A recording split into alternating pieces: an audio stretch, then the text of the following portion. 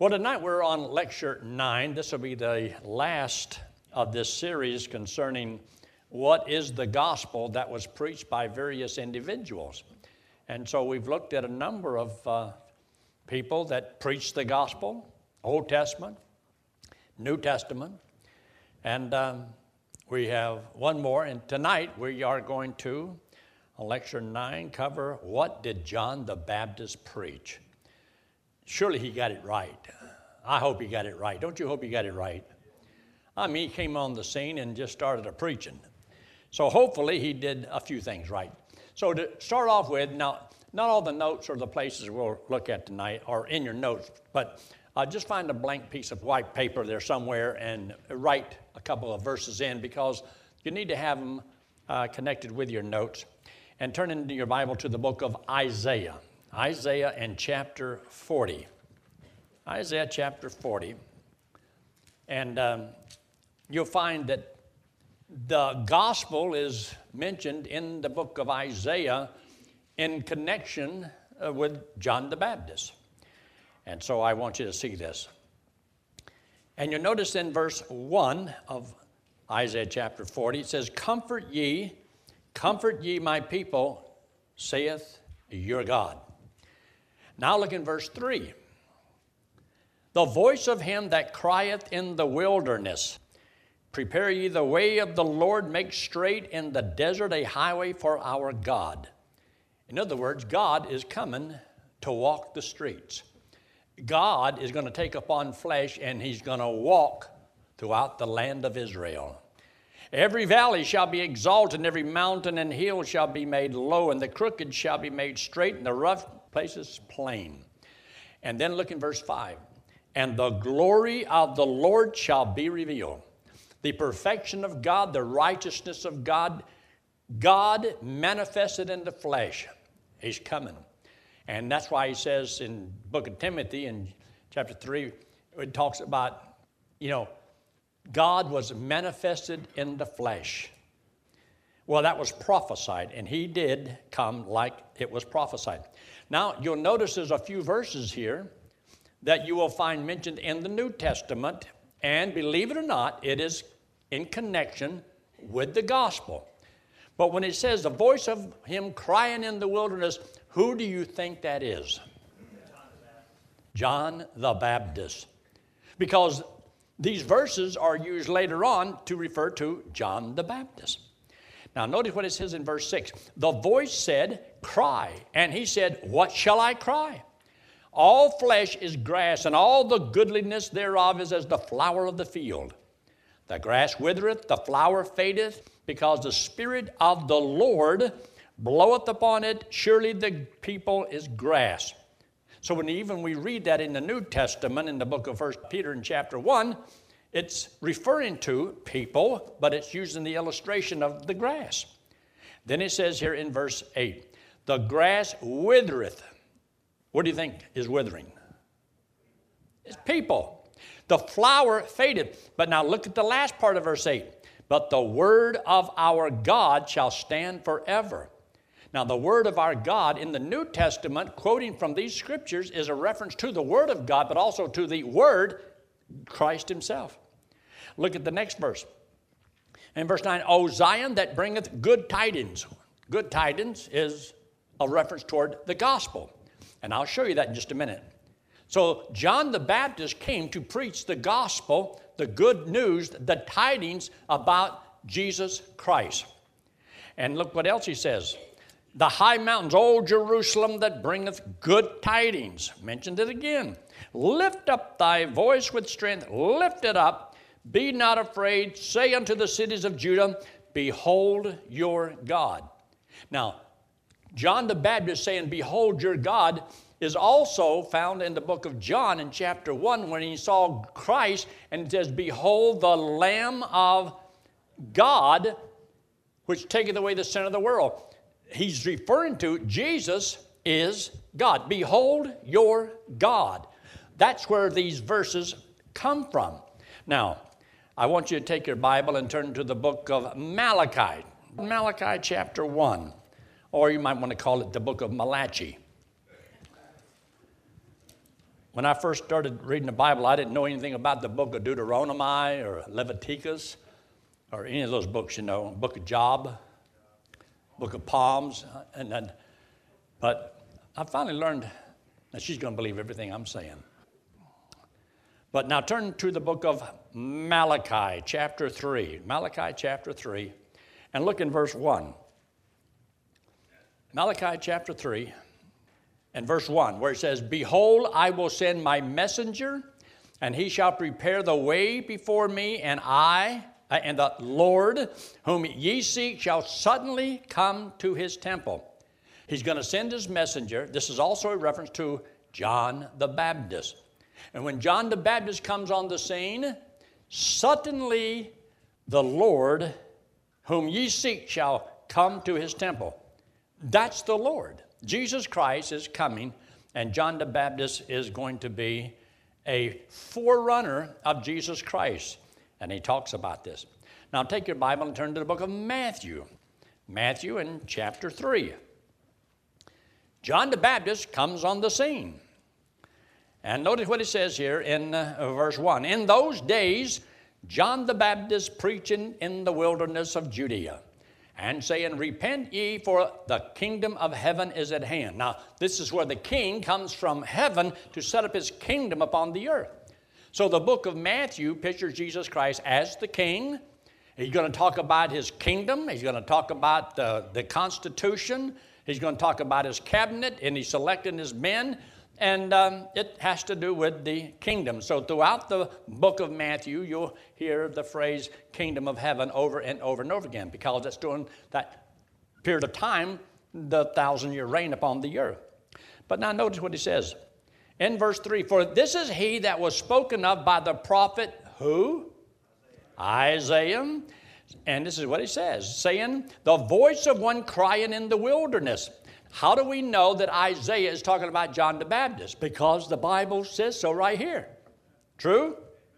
So, "Prepare ye the way of the Lord, make his path straight." And the same John had his raiment of camel's hair and a leather girdle about his loins, and his meat was locusts and wild honey. Boy, doesn't that sound good? When was the last time you had some grasshoppers? Well, maybe dipped in chocolate,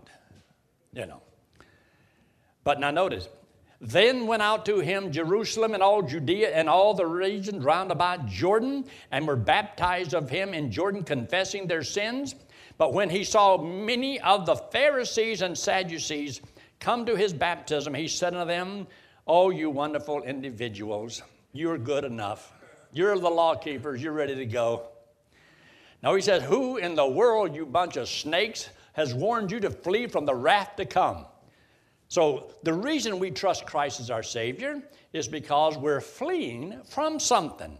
We need to be saved from something, and that is a place called hell. Now, he says in verse 8, "Bring forth therefore fruits meet for repentance." Now, in the book of Matthew, when you get to chapter 7, it will also talk about you shall know them by their fruits.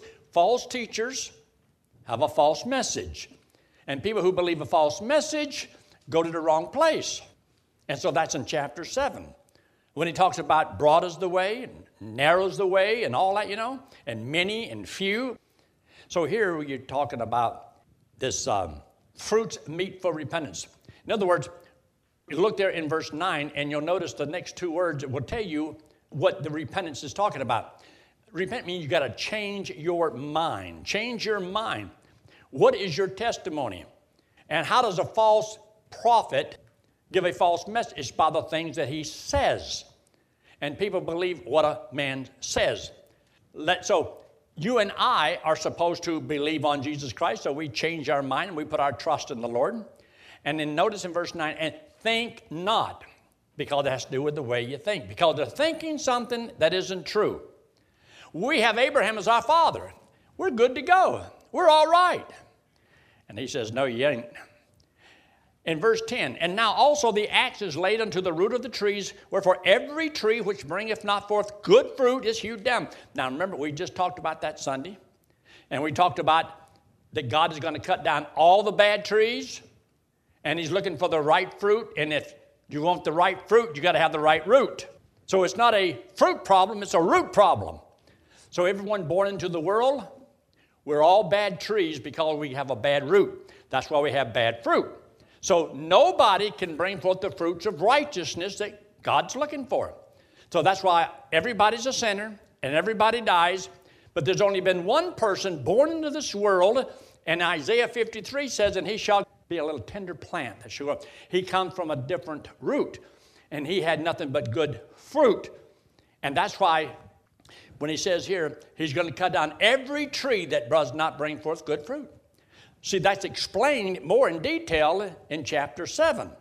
The scriptures teach itself. If you just read a little bit further and a little bit deeper and put it in its context, and you'll find out that, lo and behold, it's not that difficult to understand. And so he makes a statement here in verse 11, which is where I was headed.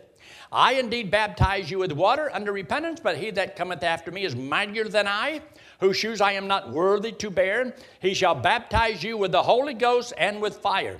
Now, the Holy Ghost is for those that believe. The fire is for those who do not believe. So if you go seeking, I want to get the baptism of fire. Well, you can have it if you want it. I really don't care for it. Because the very next verse talks about the wheat that goes into the barn and the other chaff is burned up with unquenchable fire. So no, I do not want the baptism of fire. The baptism of the Holy Spirit, yes. And in the book of Mark in chapter 1, it explains that even a little bit better. It's because he talks about, I baptize you with water, but he that cometh after me shall baptize you with the Holy Spirit. And he says that I am not worthy to even unloose his shoelaces, to take off his shoes.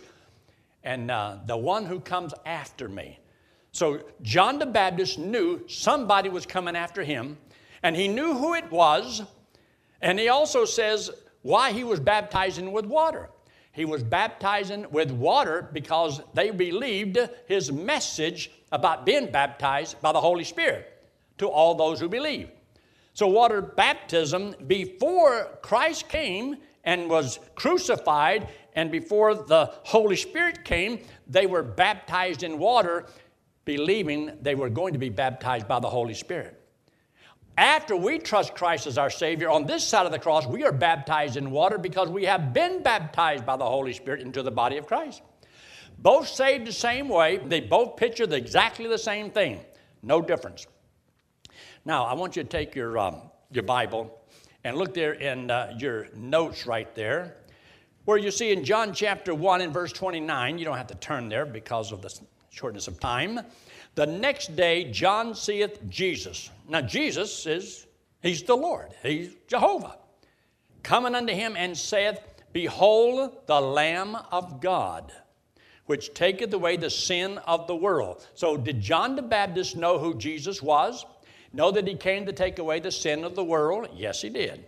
Now, in the next verse, I want you to see this. This is the lamb that would become a payment. John was an Old Testament prophet and priest that Christ would die for the sins of the world. Remember, Jesus hasn't died yet. He even said this before Jesus began his ministry. Now, in Acts chapter 19, I want you to take your Bible and look at this one because this is very important. What was John the Baptist's message? What did he preach? So in the book of Acts, it will give you this picture. Acts chapter 19.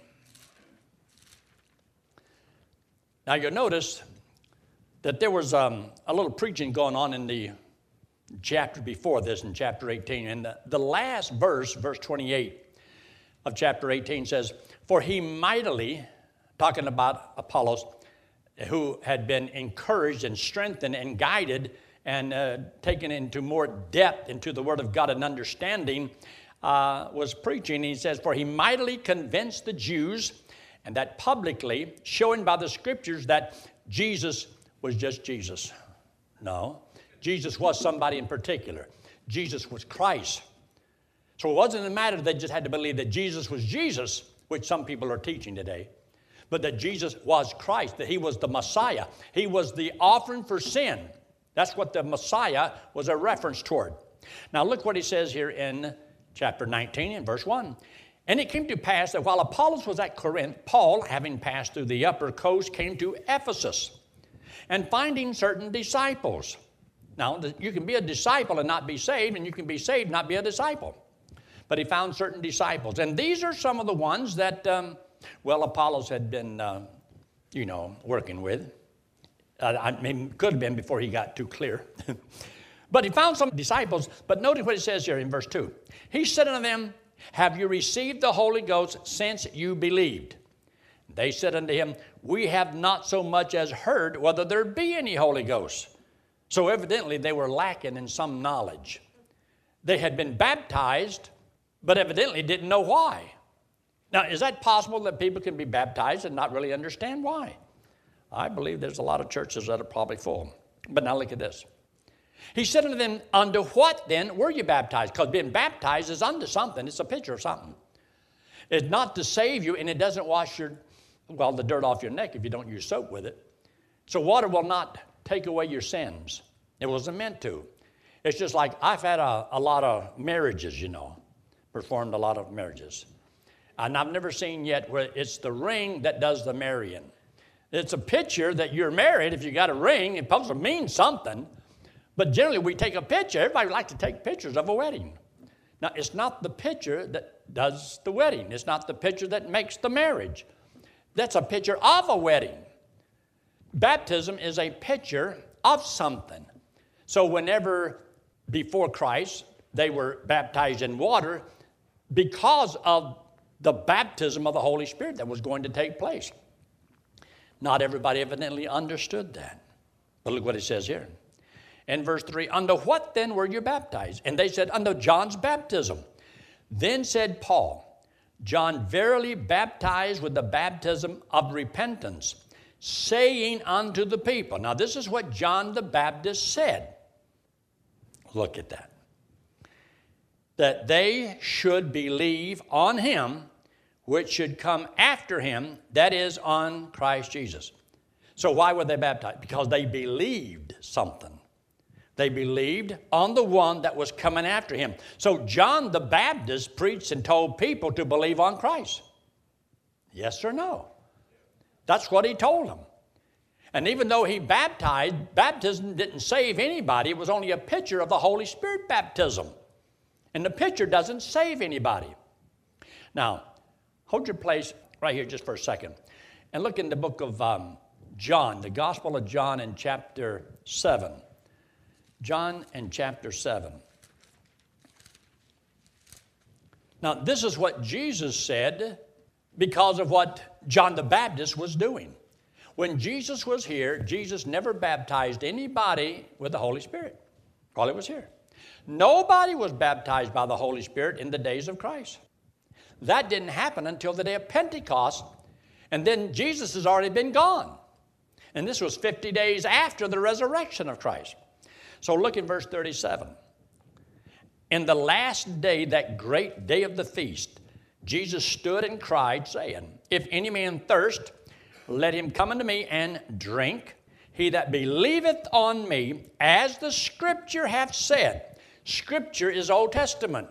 If you'll believe on me, as the Scripture hath said. Now, he's telling them this in the Gospel of John. So how were they saved in the Old Testament? Same way we're saved in the New Testament. There's not another gospel. There's only one gospel that saves a person. Look what he says. He that believeth on me, as the Scripture hath said, out of his belly shall flow rivers of living water. I wonder what this is. Well, if we read the next verse, it might tell us. This spake he of the Spirit, get this, which they that have been baptized in water and keep the 10 Commandments and, obey the law. Oh, is that what it says? Did I misread that? I sure did. Look in verse 39 again. But this spake he of the Spirit, which they that believe on him should receive. For the Holy Ghost was not yet given, because that Jesus was not yet glorified. So, water baptism that John talked about was something that was going to happen after Jesus rose from the dead. Because nobody up to this point has been baptized by water. But if you had to be baptized in water in order to be saved, but it represented, the Holy Spirit baptism. So you can be baptized in water and still not have the baptism of the Holy Spirit. Now, I want you to go over there with me to the book of 1 Peter chapter 1. 1 Peter chapter 1. But 1 Peter and chapter 1. Now, we're going to read some scripture that was mentioned way back there in the book of Isaiah.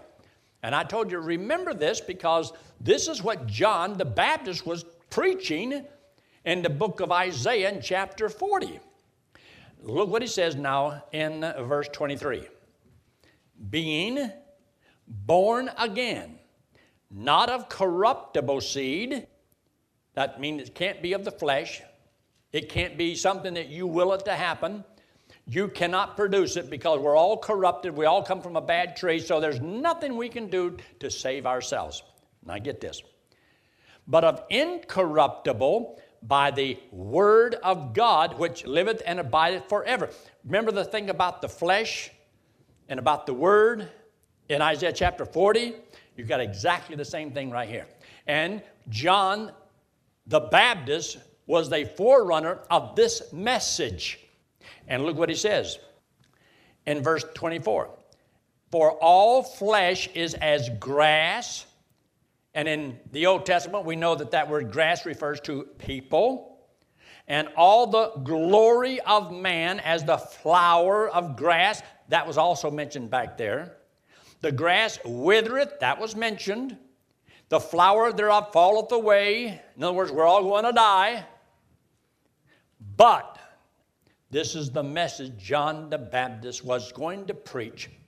But the word of the Lord endureth forever. That's also mentioned back there. And this is the word which by the gospel is preached unto you. So John the Baptist had to preach this message. He had to preach the gospel. And it has to do with the new birth. Therefore, John the Baptist did not teach the law in order to be saved. He didn't tell them you have to keep the commandments to be saved. The law was always used just to show a person that they cannot save themselves by their works of righteousness. You're only saved by the grace of God. All right, now take your Bible and look there. In Luke chapter 23. Luke 23.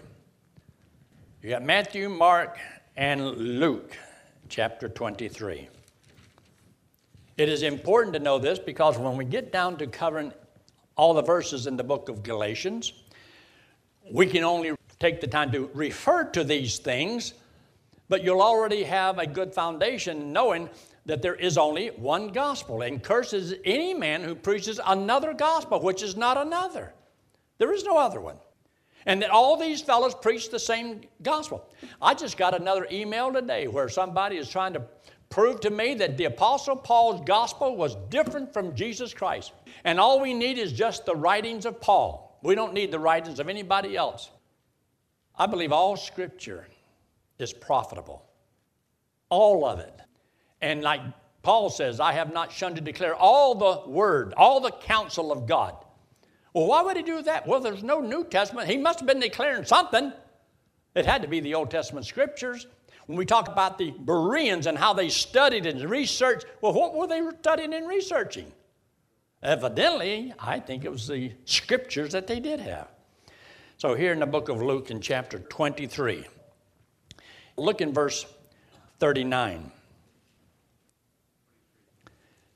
In verse 39 of chapter 23, there's these two thieves hanging on a cross. And they both railed on Jesus. But one of them, somewhere along the line, he must have saw the light.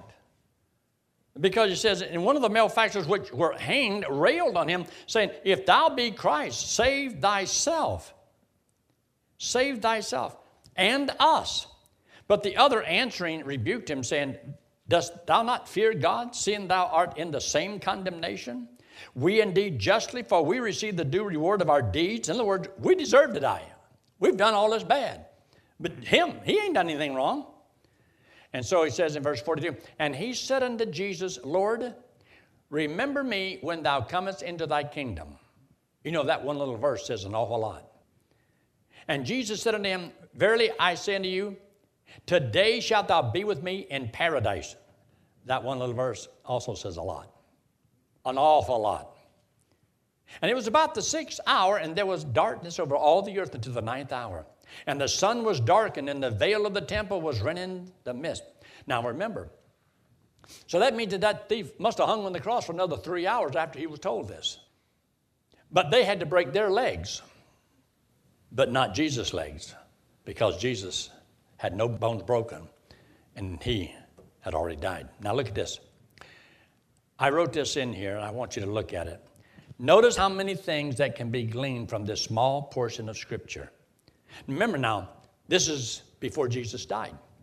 And how was this man saved? So did the thief on the cross have to keep the law to be saved? Did he make any promises of how he was going to live? Did he guarantee that he would turn from all of his sins? I mean, he's nailed to a cross. I promise I won't do it anymore. Yeah, I don't guess you will. You promise to live the rest of your life for the Lord? Well, yeah, how much time have I got? Now, look at this statement. The believing thief knew that he was a sinner. He knew that he deserved to die. True? He knew that he was not worthy to enter the kingdom, and that's why he wanted Christ to remember him. He knew that Christ was not dying for anything that he had done wrong. He knew that Christ was the Lord, because he says, Lord, remember me. He said he knew that Jesus was the king of a kingdom when thou comest into thy kingdom. He knew there was nothing he could do but trust and believe. What else could he do? Well, he could get down and go get baptized. Could he get down and join the church? He had to go and confess it before the men. No, he didn't do none of that stuff. All he had to do was believe. He believed in the resurrection of Christ when he says, when thou comest into thy kingdom. He must believe that he was who he claimed to be, and that he was going to come back from the dead, and that he had a kingdom, and he wanted to be in it. He knew that he was going to die, but that he would live forever. He knew that day he would be in paradise. Why? Because Jesus told him, today shalt thou be with me in paradise. He knew before he died he was going to be in paradise. And there was nothing, after Jesus said that, there's nothing he could have done to go anywhere else. I like that. He knew before he died where he would spend eternity. He did not have to turn from his sins, nor promise that he wouldn't do anything wrong anymore. He did not have to promise Christ that he would make him the Lord of his life to be saved. He did not join a church, pay money, or get baptized. He knew there was nothing he could do that could keep him out of paradise. Why? Because God had given his word.